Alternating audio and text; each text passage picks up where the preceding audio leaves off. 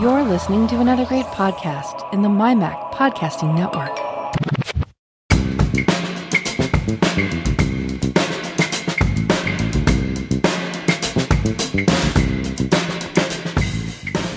Hi, Melissa. Hi, Elisa. How are you this week? Well, we made it through another week of distance learning. We survived. We haven't figured out yet what we're doing around here.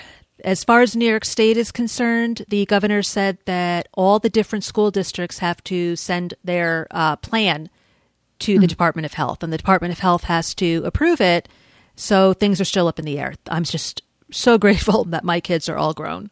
I don't have to worry about it. Well, you can always tell them to just take a look at what Arizona's doing, because we've already started. We're back. Yeah. We're back for a whole week now. In fact, my husband started the week before. So yeah, I know. When I was talking to my son, who's the teacher in Virginia, they were supposed to go back tomorrow, but because there's been so many snafus along the way, mostly due to the fact that the kids where he teaches, because he's in a rural area, don't have internet. And it's not because they can't afford it, it's because they don't have internet out in that area. The cable companies won't go out there. So they're ordering all those hotspots. So that's going to take some time. And they keep changing their mind about how they're going to do this and what platform they're going to use. So it's been a struggle. And my son is like, he's about had it, because they finally get used to something. Okay, we're going to do it this way. And then it's like, guess what? Now you're not doing it this way. You're doing it that way. So now the kids aren't going back online until August 31st, 2 weeks from tomorrow. Well, it sounds like you've got a little bit of time to think about things. We're actually going to cover a little bit more of that a little bit later in the podcast when we do our little check-in on distance learning. But do you want to do some little bit of housekeeping before we really get into it? Yeah, let's do that. So the first thing I want to mention is that right here in Arizona, we're having some storms. It's kind of being a bit of a tease right now. It's just a bunch of wind, but every once in a while the emergency alerts go off. So apologies ahead of time if they go off and crash the podcast, but we'll see. It's just very windy and you might hear a little bit of banging going on. So it's not the kids at the door this time. It's my carport getting ready to fall over. And on my end, I'm just experimenting with mic settings and a different mic setup, and I'm just headphones set up, the whole 9 yards. So if it sounds a little bit different and it's not good different, I apologize. I'm kind of like Guy Searle from the MyMac podcast, where we're always it's all his changing. Fault. It's all his fault. It's all. Guy, if you're listening, this is all your fault. I'm just experimenting. We're trying to get the right sound, the right volumes, and it's just a work in progress. So please bear with us. We're trying. We're trying. And speaking of people who it's all their fault, and we've podcasted with in the past, you might notice that there are some changes, and we wanted you to know that the show is continuing on. But we also wanted to take this opportunity and to say thank you to Mike McPeak for all the years that he's co-hosted the show, and we've had a lot of fun and discussion over the years. So thanks for the memories, Mike. We appreciate it. And we also wanted to mention one last thing before we get into it, that we have a new email address so you can send us show feedback. We do. And the address is podcast@geekiestshowever.com. It will also be in the show notes. So please, we'd love you to use that. You can send us questions, comments, interview ideas, just any kind of feedback you want to give us. Podcast@geekiestshowever.com. I'm going to say it again, just in case it glitches or anything. It's podcast@geekiestshowever.com. There's no the or anything in there. It's just geekiestshowever.com. You did say podcast@geekiestshowever.com, right? I did say podcast@geekiestshowever.com. Okay. I just want to make sure I heard you because, new setup and everything. Yeah. So, okay. Why don't we check in on distance learning? You said you had some observations. Yes. I like to call these things field observations, even though I'm not actually outside of my house. But hey, a girl can dream, right? So in my own little blanket fort scenario here, oh my gosh, there goes my... sorry. Inside the house here, I have set up what I call blanket forts. The first tip that I have for what we've been doing with our distance learning is to create a workstation. I really can't stress how crucial that is. I have been observing my kids' Zoom calls, whatever you want to call them, as all parents are. We're all kind of in there, trying to watch, be there for basically like tech support. a lot of parents are being thrown into this new role. For me, it's kind of exciting and kind of sort of fun, if I dare say, because that's kind of what I used to do. I used to be a site technician, and this is my jam, you know. So I've been excited about doing the technological kind of stuff. The behavior stuff and the meltdowns, not so much. But it's like you said, it's a work in progress. We're all learning this as we go. Everybody is kind of being thrust into this. So I thought that I would give you some field observations and some tips of what I've learned just from having to do it for the last week. Like I said, we just survived our very first full week of full-time school, Monday through Friday. And this is what I've learned. So like I said, setting up a workstation is crucial. You really want to try to minimize the distractions. And one of the observations that I've seen is when I'm sitting there watching my kids in their Zoom calls, you can see the kids, and other parents can, we're not like spying on the other kids, but we're there observing. And I do notice that it seems about, and this is just from my perspective, it's probably different everywhere. Might be better, might be worse. It seems to be that some of the kids are like in the kitchen, other kids are in their bedroom, kids are in different like places within the house. And some of the kids are kind of, sitting there with their Chromebook on their laps and their squirrels, they're moving around. I have a 5th grader, so they're still quite squirrely. They're still fidgety. And so there's a lot of that going on. I would say maybe about half of them have headphones and the other half don't. So that's become an issue. Sound settings, things like that, like just like you were talking about, believe it or not, like what we're going through with trying to make sure that our sound quality is good and our mic settings are good. I actually just had a little bit of a lesson with that with my kiddo today. We were going over it because he just got a brand new headset mic, and there's something to look at that I don't think a lot of people realize, but you really need to consider what your microphone settings are, because one of the things that he was struggling with was one kiddo had a headset mic, but because it was so close to his mouth and because his microphone was turned up probably way too high and he didn't realize it, you could hear him breathing. You could hear every little movement. And I just think the kiddos, like, it's not their fault. They're just not aware of it. So, and the teachers aren't necessarily aware of this stuff either. This is not stuff that they've had to contend with before. So a workstation backdrop even, I'm a real big advocate of creating a space in which to work. And the way that I've done that, that's why I joke about it being a blanket fort, is I've actually hung up PVC pipe. We've actually mounted it from the ceiling. And for one of the kiddos, I actually do have a green screen. I think I talked about this a little bit last week, and I just kind of wanted to reiterate some of the things that this was what I was going to do. That was the plan. I've now implemented it, and it's now in place, and it I think has worked out pretty well. So the kids are sharing a room. Like I said, we have a small house, and the way that we have it set up is I rigged up PVC pipe. I actually painted it black so that it would look like it was black, like gunmetal or something. I just wanted it to look nice. I didn't want it to look like it was actual plumbing fixtures, but this is, it's cheap. This is economical. This is what we're doing. So, and I got some curtain hooks, the kind that it's like a circular ring and it has a little pincher on it. Right. And all I did was I just hung up a while ago, I got in a green screen because my oldest was really into like video and stuff like that. He wants to do YouTubing and things like that. So back then, before everything was price gouged, I got one of those. And then for my other kiddo, he has this really cool set of sheets that are like a space galaxy theme. And so we used the top sheet for that because he actually doesn't really use the top sheet much anyway. So that worked out perfectly. It's like just the right amount of width. So my tip going into this is have your child sit down at the computer and, try to set up the workspace. Try to pick a place if you can, away from distractions. Maybe for you, it might work to have them in the kitchen because you do want to see what's going on. And there's probably like way better light in the kitchen. So that probably is a good place to be. But I would avoid setting them up in front of, say, like your family schedule where, you can see like everything that's going on in your life, or, just keep privacy in mind is the point that I'm trying to get at. Yeah, think about the background. Think about what's in the background. Of course, you're not going to want to take your laptop into the bathroom. You don't want to be doing a lot of people do recordings from their bathroom because it's more soundproof, or maybe they like the echo that comes from the shower or something, but you don't want to see the toilet in the shot. You know what I'm saying? Like, just be mindful of what's in your background and the distractions that are around you. And for kiddos, it's especially important because although you want to be there to supervise them and make sure that they're understanding and making their way through this, you also don't want all the distractions getting in the way of their learning and their focus and their concentration. And you want to create that element of privacy too.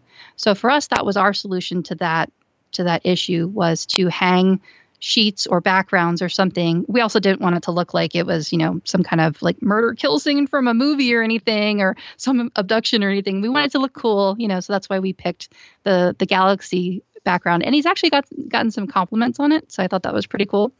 So setting up a workstation, hanging some kind of a backdrop, minding the privacy, minding the distractions. And then, like I mentioned before, headphones. Like I said, about half the kids seemed like they didn't have headphones. And here's the issue with little kids, because I've tried this many times, and their ear holes are too small for the earbuds. So, and it's funny because like as we have gotten geeky and techie, we've moved away from the traditional kinds of computer equipment like headphones that go over your ears in favor of the little earbuds or the wireless Bluetooth headpieces and things like that, or wireless keyboards, wireless mouse, wireless everything. And what I've been running into is like, oh, the battery's getting low because they're using it more, than they ever have before.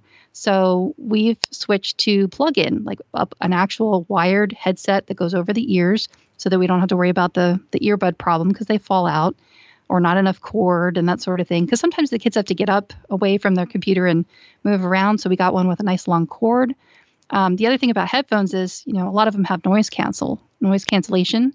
And that's really important, especially in our scenario, because we have the two kids in the same room sharing that space that's divided only by sheets, basically, so they can hear each other. And sometimes they might get really excited about a topic and want to talk really loud.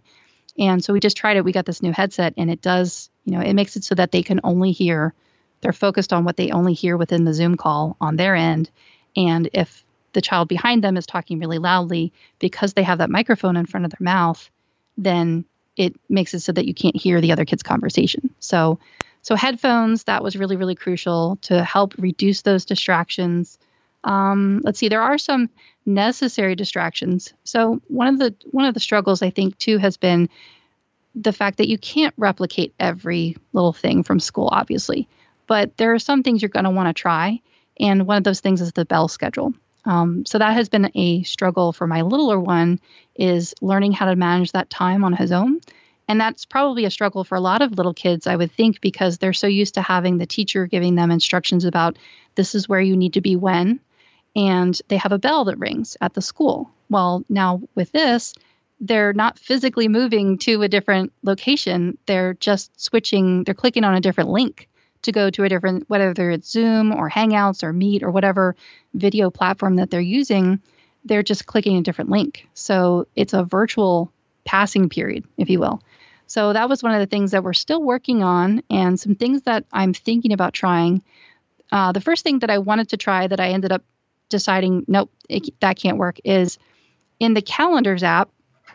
Now, this is, talking from an iOS and Apple standpoint, but I'm sure that other devices and other platforms have a Calendars app, and you can set up an alert or a reminder of some sort, right? Well, we have a shared calendar. And at first I was thinking about, well, I'll just set like a 5-minute alert to go off before the next period changes. And then I decided against that because that would make all of our phones and all of our computers go beeping, right? So, okay, scratch that idea. So then the next thing that we're trying is, I tried the Microsoft To Do app. Remember we talked about different kinds of reminders? Mm-hmm. So let me ask you this. You like the app that's called Do? Correct. Right? Yep. I wonder, do you think that would be a good tool to try for replicating a bell schedule? I think they have that. I never use it for that. Let me look. They have timers. Mm-hmm. So you can And can you customize the sounds? Because that's what I'm looking for, is something that wouldn't be too invasive for the other family members, but something that would just be personalized for Well, let's see that what one family member. happens. Let's see what happens here. Let me see if I put this next to the... Does it have its own built-in sounds, or are they sounds that you can customize, I wonder? I'm not hearing anything. I've never used it, so I can't speak to it. Sorry to put you on the spot for that, but I thought about that because I know that you like that app. Yeah, I use it for reminders. I don't use it for alerts of any kind. Oh, it sounds like there are. Oh, yes, there are. I don't know if you can see this. Let me, I know listeners can't, but here's some, well, these are reminder alerts. I don't know if you can see that. So there's different Is that the sounds sound for bank? that. And there's different, here's the sounds for alerts. There's a pretty good list there. It'd be nice if you can add some custom sounds. I don't know if can you hear that? Yeah, I heard. Yeah, sounded a little bit like a kitchen timer or something. That might be cool. Maybe increase the volume. Why isn't it Just playing? some kind of audible sound that will help them know that, oh, it's time to go to class. Yeah, so there's a... Yeah, something a little bit longer would be good. Yeah. See, so That sounds like that could be a pretty viable option. I'll have to so look there's into some that. sounds that we can look into. Yeah, I love this app. Like I said, I don't use it for timers. I just use it for reminders. But at least it's there if you want it. And they have some Well, ones and that timers are... and reminders is kind of what I was talking about. Like I wanted to set a recurring, so this is the thing. So it has to be something that you can set with a custom recurring repeat schedule. Because, for example, at our school, their Monday through Thursday schedule is the same, except for their specials at the end, which are asynchronous. But on Friday, they have a totally different schedule. They have a half-day schedule. So it has to be something that I can change. Oh, and then some of the classes change. So, for example, I could just call it period 1, period 2, period 3, and so on and so forth. Or I would like to say maybe, especially for a littler kid, instead of just saying period 1, period 2, I would like it to say, ELA or social studies or math, have the actual subject. But see, then again, it has to be able to be custom repeats because you want to be able to change the name of the class too, because some classes are on Tuesday, Thursday, and other classes are on Monday, Wednesday, that sort of thing. So well, what about the reminders app right on the iPhone? Well, that's the next thing that we're going to try to employ. And I'll tell you why I ended up wanting to try that over the To-Do. So I did try Microsoft To-Do. And the only reason that one wouldn't work, I really do like that Microsoft To-Do app. But the sound, you can't, at least not to my knowledge. I haven't dug too much deeper into it, but I don't think you can customize the sound, A. And the sound that is there by default is just too short. And it's something where it would go off and it would get lost. So I need something that's relatively loud, that's relatively disruptive. Like I was just talking about distractions. This is one of those things that you do want as a distraction because you want to try to teach the kids time management. So the To-Do didn't make the cut. Reminders I was going to try because then you can customize the sound and I could pick a longer alert tone because I can actually pick the ringtones both instead your of kids just have alerts. an Apple Watch, don't they? Because that's the good thing about they don't. Yeah, I know. That would be awesome. Only the older one has one. Okay, because and it's like really old. Yeah, because I have it on my watch, so I get that vibration on my hand when reminders. When I have a reminder due. Yeah, I would love to get a smartwatch. And it's recurring, and that's the good thing too. So that if something is supposed to happen at 11 o'clock, and I don't say mark it as done or push it off for an hour, 5 minutes later it says hello. Oh yeah, and then 5 minutes later, that's how excuse me, I need a nag. Excuse me. Yep. And that's why I like it because that way I can go, oh, that's right. I've got to do this thing. Mm-hmm. I definitely rely heavily on my Apple Watch for those kinds of things, exactly how you described it. And I do, especially for my medications, because I'm like, not right now. I'm in the middle of something and I don't want to have to get up and go get the pill or whatever. So I like having the ability to snooze that reminder and then have it nag me until I take care of it. But for the little kids that I'm talking about, they're not going to be able to afford an Apple Watch. You know what I mean? So yeah, that would be a solution for techie people who do have that. And my older kid has an old hand-me-down, like a cracked Series 1. So he does actually use that. That's why it hasn't been as much of an issue for the older one because he has gotten a lot better at his time management. But for my 5th grader, he has like a knockoff Fitbit type of watch. So that has been important. And I will add that to the list actually is a watch of some sort. I'm not saying it has to be an Apple Watch, but he has like I said, a knockoff Fitbit type of tracker. But the most important thing is it tells him the time, it tells him the day of the week, it tells him the date, those kinds of things. But like it doesn't have a timer. It doesn't have any other features on it that allow him to use it as a time management device because it's really more of a fitness tracker. So keep that in mind as you're thinking about getting your child some kind of a timekeeping device. It really should be more of like a watch. I mean, even if it was like an old Casio or Shark or something like that, God, I love that thing. Something that has like a timer that you could set on it, then the kid could actually set it themselves and say, okay, I now know I have, a recess for 15 minutes. And so they can set it on their watch and then go get a snack or whatever, or for lunch, same thing. So I think that some kind of time tracker device or app is going to be crucial. And like I said, we're going to dive a little bit more deeper. I'll report next time when we do a check-in. I'll tell you like what we have found to work, because that's going to be one of my next big focuses, is trying to find a good solution for replicating the Bell schedule so that I can teach my kid about time management. And, when he gets away from the computer and goes and does something else, when does he have to report back to the classroom virtually? Because the teachers are required to take attendance. The kids, must check in. They have to turn on their cameras. There are, some flexibility for, say if a kid has a broken webcam or, some other kind of issue where they can't be on the webcam, but they have to check in somehow. And the teachers are always looking for ways to engage with the students to try to say, okay, tell me if you're paying attention, that sort of thing.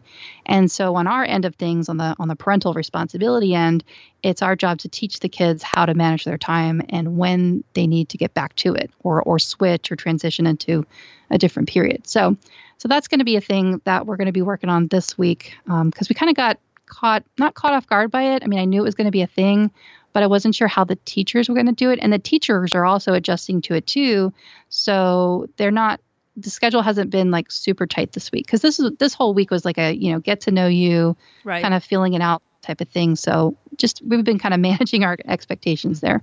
Well, one of the things, before you go to your next bullet point, one of the things that you had mentioned was the bedroom. Like, don't be laying on your bed with your computer. My son made a video. Oh, yeah. I'm glad you brought that up. Yeah. He made a video for all his students to show them proper etiquette when you are distance learning. And he gave examples. He said, now you don't have your computer on your lap while you're laying on the couch, and you don't bring it into the bathroom, and you don't lay in bed. You are to be at your dining room table, your kitchen table, your desk in your bedroom. Like, don't lay on your bed, but sit up straight, focus on the camera, pay attention to the teacher, have the proper etiquette as far as like you don't scream out answers like you wouldn't scream out an answer when you're in person. Mm-hmm. So it was a quick video. I forget how long, like 4 minutes or something like that. It wasn't it wasn't that long, but he made a video to send to the kids, and he got in touch with them and he gave them the link and he said, watch this video. This is how you are supposed to behave and how you're not supposed to behave. So, in fact, if you we watched it too. If you hear that noise, we watched it, and I even, yeah. I don't know if you heard the noise. That was him texting me.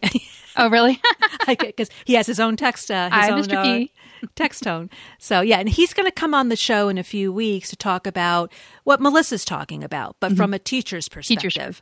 Yeah, how online learning has been going, what he had to do as a teacher to prepare to get his kids ready, and it has not been pretty, because he calls me in addition to pulling his hair out. Yeah, because he doesn't have much hair to start, and he's been like calling me. He goes, "Okay, I'm calling you to vent." I'm like, "Okay, lay it on me. I'm here." Yeah. And, teachers need that. They need to be able to vent somewhere. He's been going through a lot, and he's doing a lot of, like all teachers, going over and above to get the kids ready, to get himself ready, to get the classroom ready. He has the option of working from home, but he decided he wants to go to the school because it looks more professional.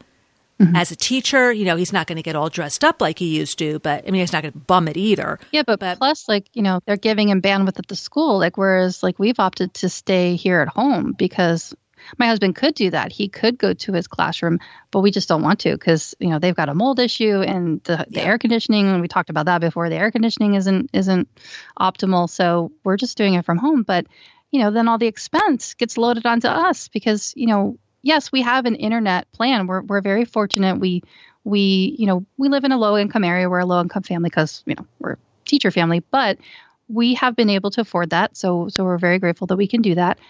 But like, that's it. You know what I mean? Like we're at that edge where it's like too many more of these expenses and it's really gonna pinch, So for example, like we have a data cap, we have good bandwidth. We have like I told you before, I set up a mesh network. This is modern day homemaking. This is not your mother's homemaking that we are doing nowadays. But I did set that up ahead of time, and I was really glad that I took the time to do that. There's still some things that I'd like to hardwire. I still have to do that, but it's been, knock on wood, it's been working as far as bandwidth goes. But that's been 3 of them. Now, like tomorrow, we'll see what happens, because tomorrow I have a remote client, and I'm really nervous about what's going to happen. This will be my first time since this started actually working from home while the kids are distance learning, because in the past it's always been like, I just kind of run around and, fill in the blanks. Now all 4 of us are going to be busy doing something, and it's all going to require bandwidth, and we're all going to be doing something that's going to be pretty bandwidth intensive, like video, because I'm going to be doing remote screen sharing. And that's, we're not looking at each other on the video screen necessarily, but I'm going to be remotely teaching, while moving, a mouse around and giving demonstrations and stuff like that. So it's going to be pretty intense. And I already told my client, I was like, you need to know that this is going on in my home. And, if we get cut off, I'll call you back.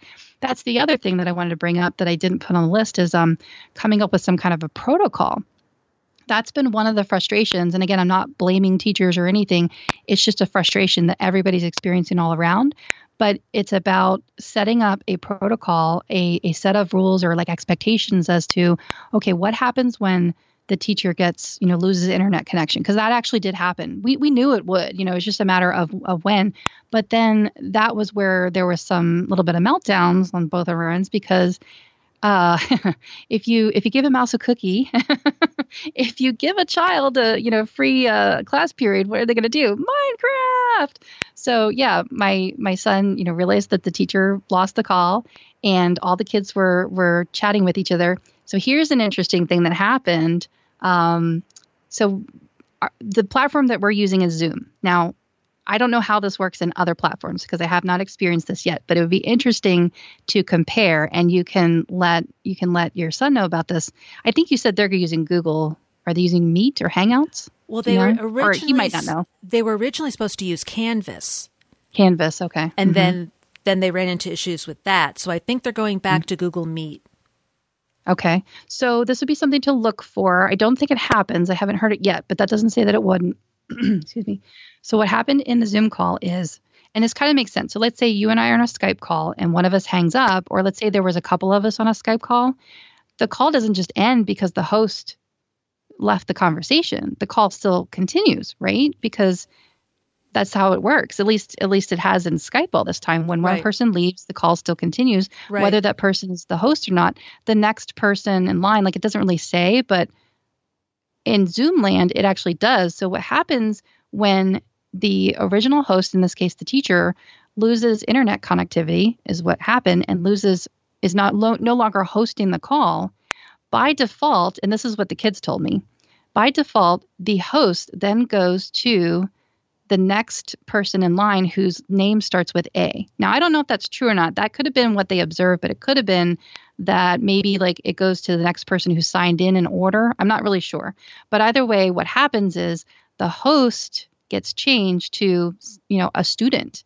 So now the kids are basically like they're left holding the bag, right? So they're sitting there in the Zoom call, and the teacher dropped off because their internet, crapped out on them, which again, we expected.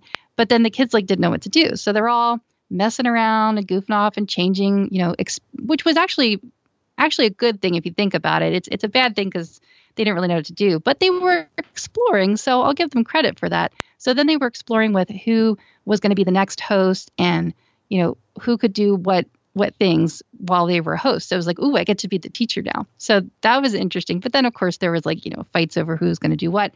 And then within minutes, of course, to them, it was like an eternity. But within minutes, then the kids were like, I'm bored with this. I'm going to go play Minecraft or Roblox or whatever. So that's what ended up happening was he was like, all right, free for all. It's a free period. So he went to play. And when I went to back and check on him, because I'm I'm like hovering, but I'm not there all the time because that would drive us crazy. So I've just been kind of checking in. And when my older son came to me and said, he's supposed to be in class and he's not in class. Well, it turns out that the teachers, lost connection. And then she came back. She did post an update, but see, the kids didn't know that they were supposed to look there. So they're using Schoology, which is their management system for their academics and stuff. And I guess they would have gotten an email too, but the kids didn't know to check there because there wasn't really a protocol set, or if there was, which it could very well be that the teachers did give instructions. And of course, I didn't hear that part because it wasn't in my ears and my child just forgot about it because that happens all the time. Either way, it wasn't clear to him what he was supposed to do. And so he just went playing. And then my older son kind of tattled on him and he was like, he's supposed to be in this class. And he went and tried it. So he went because he's a previous student of this teacher. So he was able to get back onto the Zoom call and say, look, she's back on. And so then I had to redirect my child. So, that's par for the course. That's what needs to happen. But I just think it's interesting that I don't know how many teachers or how many people using Zoom know that, probably from a professional standpoint, they understand that, when one person is a host, they can change hosts. But from an education setting, there's usually this expectation that there's a lot of control and supervision and, lockdowns and things like that as far as what kids can and can't do. Well, that's one of those things where when the teacher drops off the call, then all the kids can take turns hosting it. So it's just one of those things where they're going to have to digitally learn how to wrangle the kids back together. And, we made it through. It worked out. She posted an update. My older son, helped out by, realizing that there was a problem. Then I redirected and said, okay, how do we solve this problem? Look, she sent a message. You have to go back to this class now. It's back on. So we got through that. So that was distractions and protocols and things like that. Replicating the bell schedule, using alerts, something that has an audible sound or a vibration. You could even use maybe an egg timer if that works for you, a low-tech version. The next thing I wanted to talk about was, like I mentioned, headphones and keyboards and things.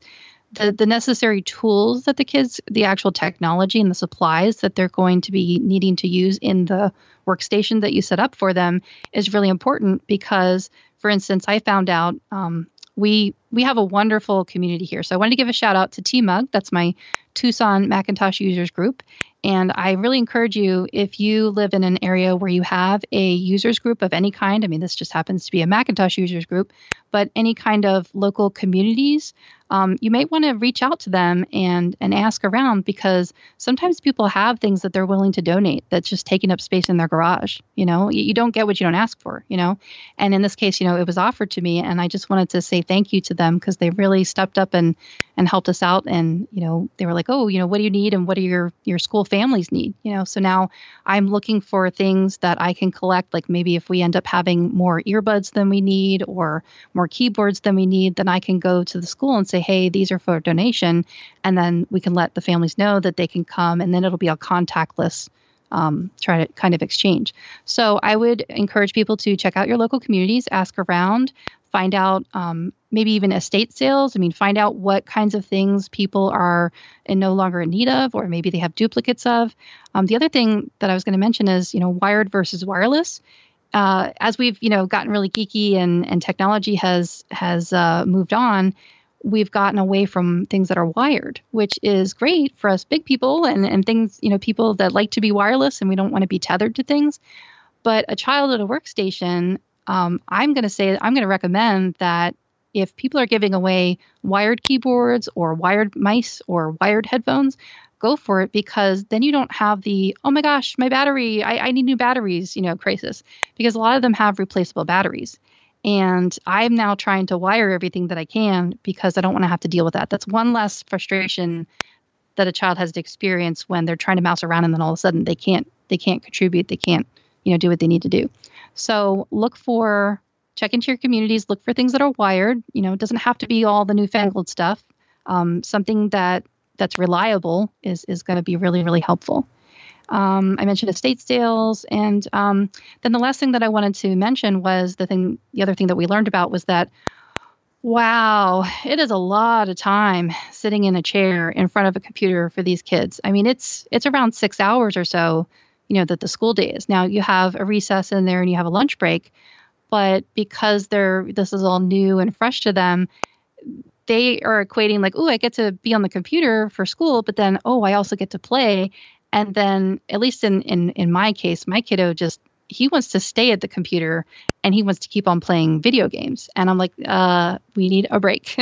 We have got to get up and move around and get outside, So that was the last thing I wanted to mention, was that we need to get the kids up and away and get them moving and get them some sunshine. As much as a techie as I am, I'm saying get away from the computer when you can, because they're really having to be, in front of the screen for a really long time, and it can really weigh on them and cause behavior issues.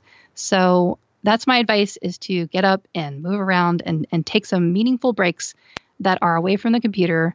The thing that we're struggling with in regards to that, like I made the new rule in the house that at lunchtime, you have to get up and get out of your room and get away and do something that's not in front of your computer screen.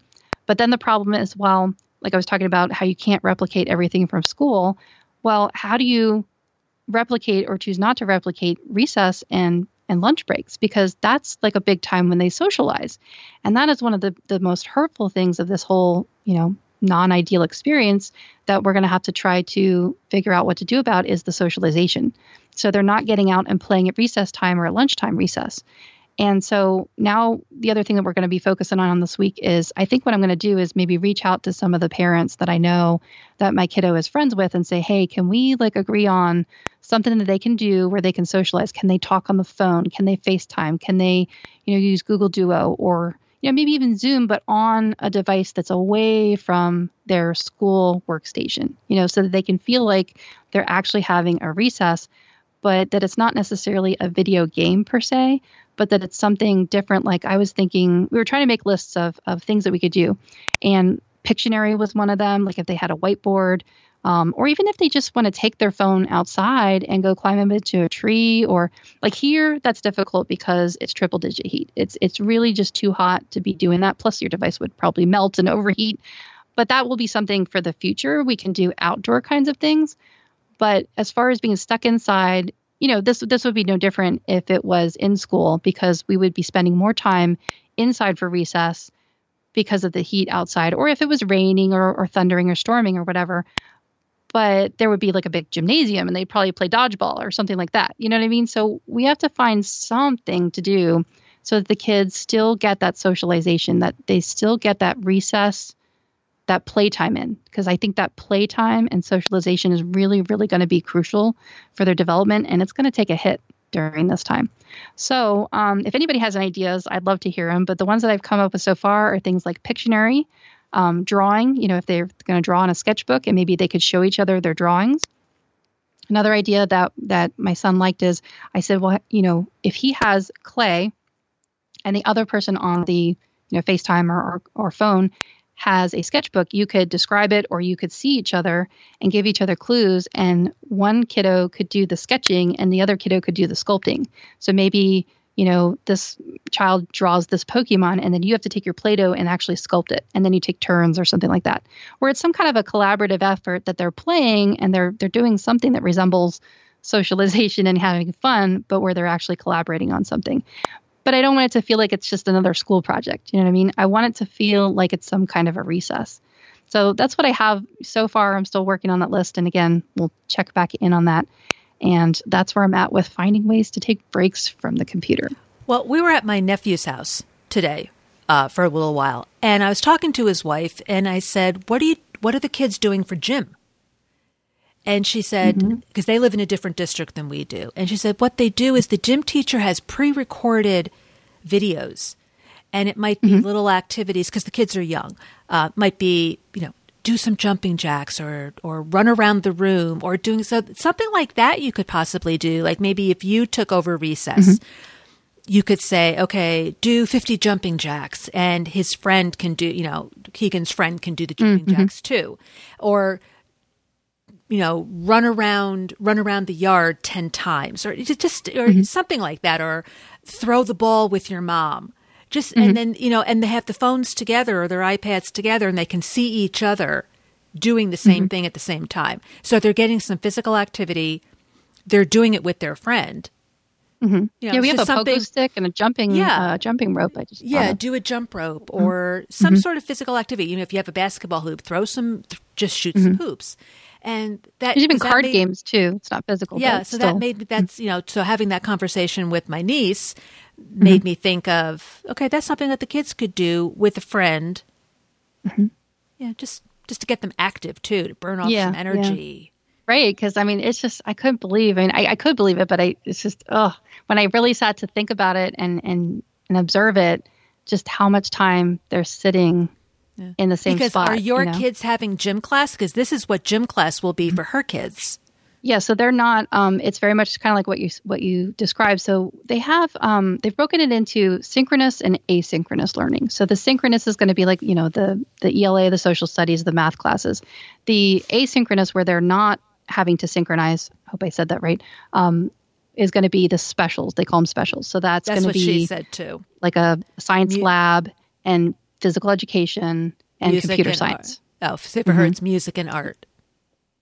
Yeah, so and it's going to differ from each school which specials they have, but that's kind of the gist of it, is that kind of stuff is going to take place asynchronously, and they're doing, like you said, they're pre-recording stuff, or they're putting up worksheets, or they're having them do a project. They still have to turn something in, or they still have to do something to show for it. It's an LMS, learning management system. I was trying to think of what it was.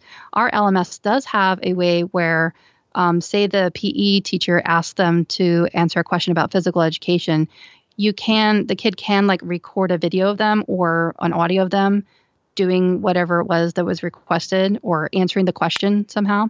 So then they can see them being active and doing something. So yes, that is definitely in play. It's going to be interesting to see how that works out. But that's what they did a little bit of fourth quarter too last year. They did this asynchronous thing. So I saw how that worked out, and it was pretty good, because then the kids can work at their own pace. Like they're given an opportunity, like from this period to this period, and it's at the end of the day. If you've just had it and like you just really need to just get away and you're done for the day, then you can be done for the day, and then you can go back to it later on once you're feeling refreshed, and then do that project or that assignment for those specials classes. So that's what they're doing for that. So yeah, I mean, it's working out. Oh, and the thing I was thinking about when you were telling that story about getting up and moving around and stuff, I have to laugh. I think it was like maybe the second or third day in, and one of the teachers, I think I know who it was, but one of the teachers had the kids doing a scavenger hunt. I thought this was a cute idea.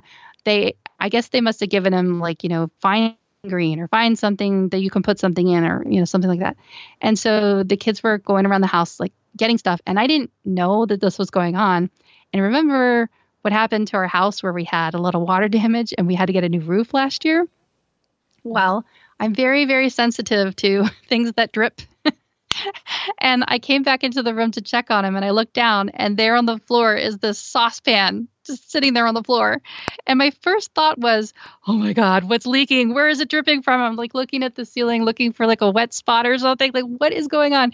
And I said something to my little one about it, and he goes, oh, Mommy, that was for a scavenger hunt. I had to get something that I could keep something in. And so that's what he chose. He ran and got a saucepan.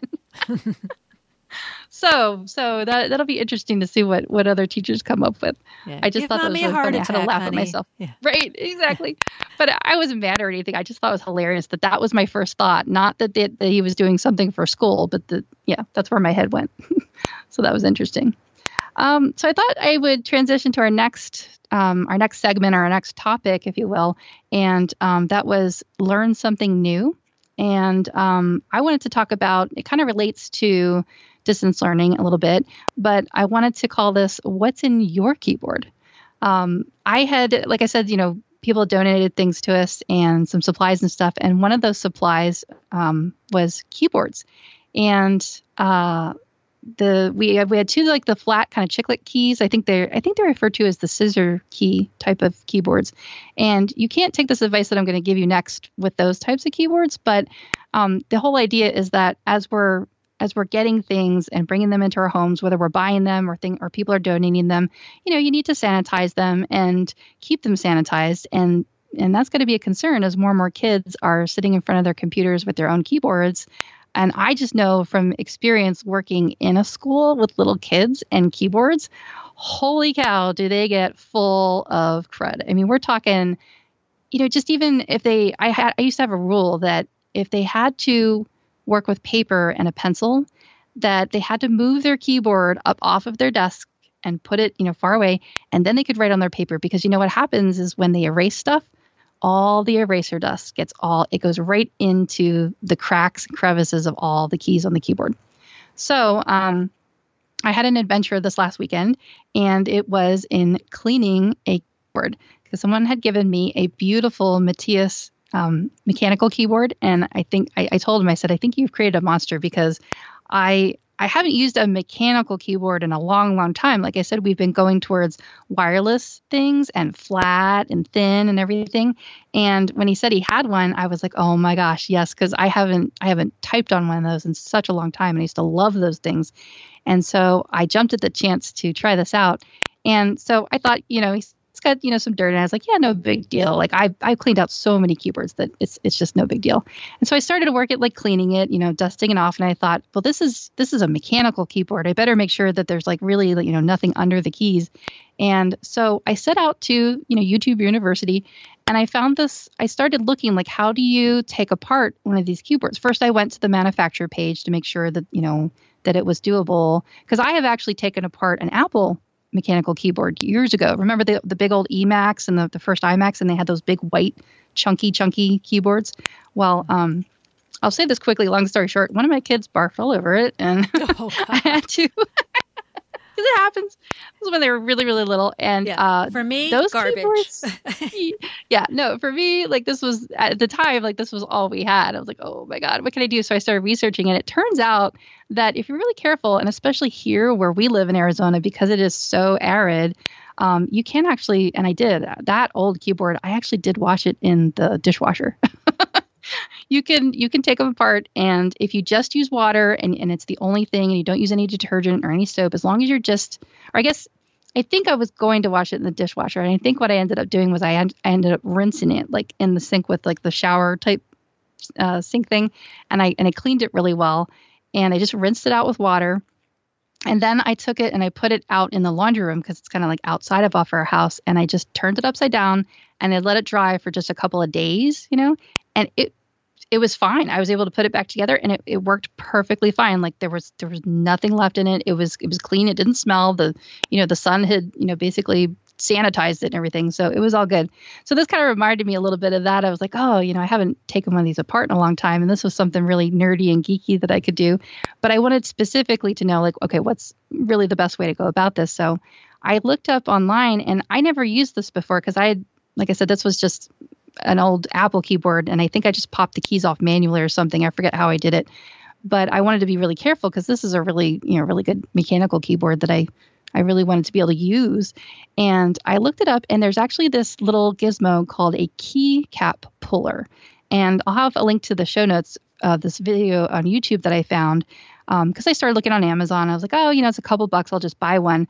But I was really impatient, and I didn't want to wait for it to come here. So I thought, well, I wonder if I can just make my own. I mean, it just looks like wire or plastic or whatever. So the picture that I showed you, Elisa, it shows you the different kinds of keycap pullers, and there's a distinction. So there's a plastic kind that kind of looks like the little devil emoji, like it's like a round circle with little kind of prongs on it. Yep. And one of the videos that I watched said that those were fine, except for the fact that they can cause some damage to the keys, especially if you're using a customized keyboard. I went down the rabbit hole briefly to all the mechanical customizations. Like, wow, this is like custom cars. It's really, really, really cool. But anyway, you want to try to avoid using the plastic key puller if you're going to be doing a lot of key pulls, because it can scratch the plastic on the sides if you're not careful. And so what they recommended was the metal version. So you can see how there's the other version that looks like it almost looks like tongs. They look like tongs. Yeah. Mm-hmm. Yep. It looked like metal tongs, really small. It looks like it could be made out of a paperclip. And I did watch a video that showed how you could do that, but it was like a lot of work and a lot of bending with like clippers and wire squeezers and stuff. And it was just, that was too much work. So then I found this other video that I'll link to because I thought it was pretty cool. And I actually simplified that process, which I'm very proud of. And they showed using the wire ties that you use for like your grocery bags and stuff, except pulling the plastic off to just expose the thin wire.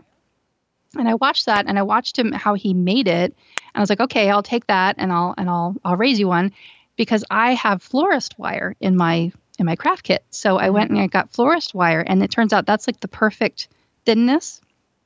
You've worked with florist wire before. It's just like a long, thin. Yeah, I've got some in my bag. Yeah, so I basically followed the instructions that he had, and I bent it the way that he showed that it was being bent there into shape.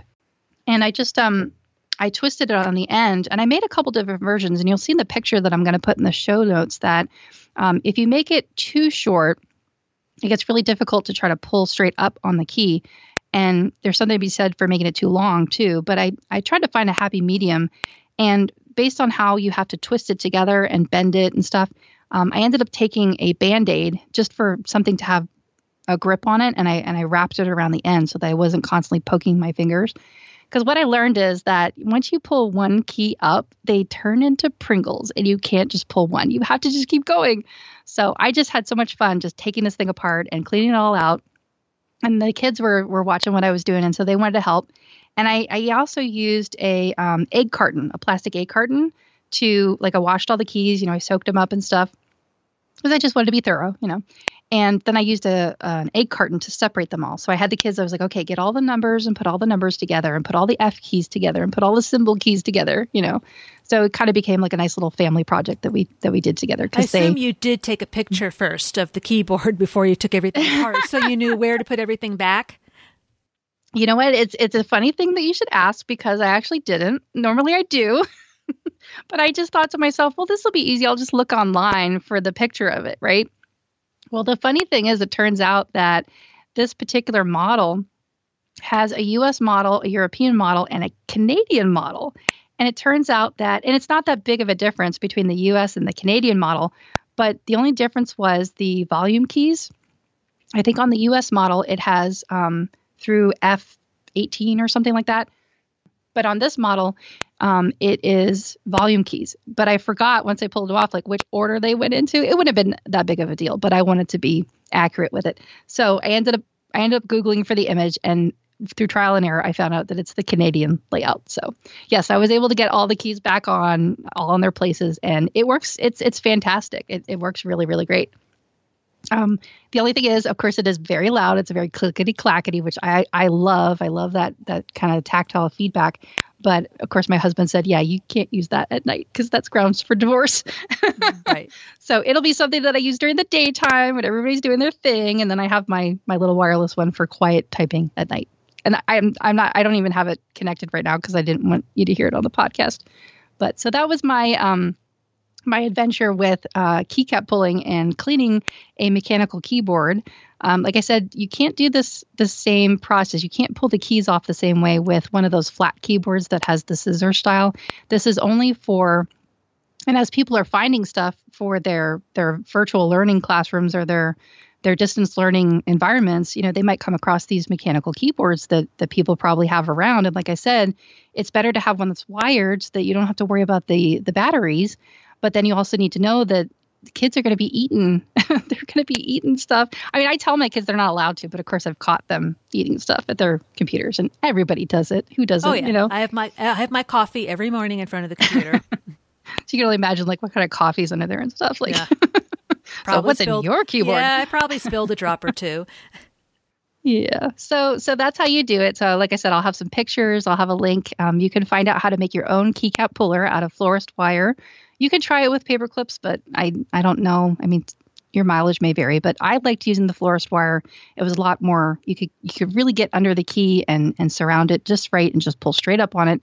And like I said, they're kind of like Pringles. You can't just pull up one. You got to do the whole thing. And but they're very, very cleanable is what I'm getting at here. And they're very easy to sanitize. So very good for kids and sticky fingers and little crumb monsters. So that was I learned something new this weekend. I'd never done it the actual proper way, and I had a good time. Had a good time doing that. That was really fun. Okay, sounds good. All right, I guess now we will wrap up the podcast. Again, podcast@geekyshowever.com for your questions, your feedback, your comments, anything at all you want to talk to us about. podcast@geekyshowever.com. Anything you want to add before we wrap up and say goodbye? Well, we'll be back at it next time. We'll do another check-in, and by then I'll have survived 2 more weeks. So I look forward to checking in again. Yeah. Okay, listeners, thank you so much for listening. We'll talk to you in a couple of weeks. Take care of yourselves. Stay safe.